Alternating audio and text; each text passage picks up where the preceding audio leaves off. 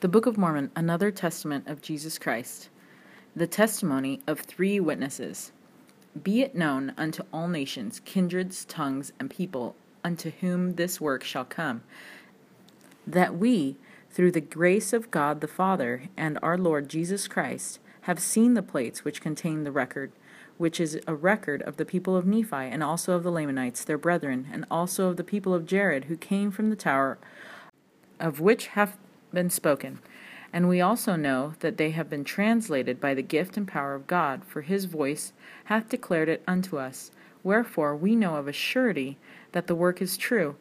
And we also testify that we have seen the engravings which are upon the plates, and they have been shown unto us by the power of God, and not of man.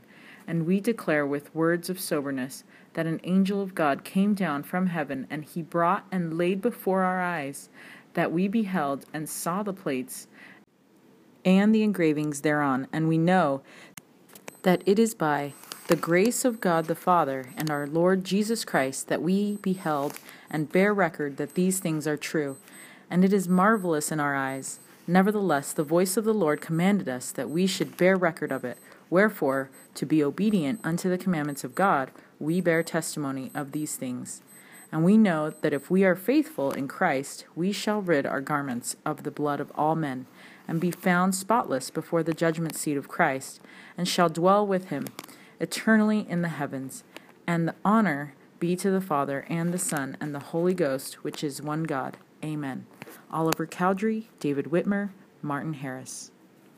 Let's go get Finn ready for school now. Bye.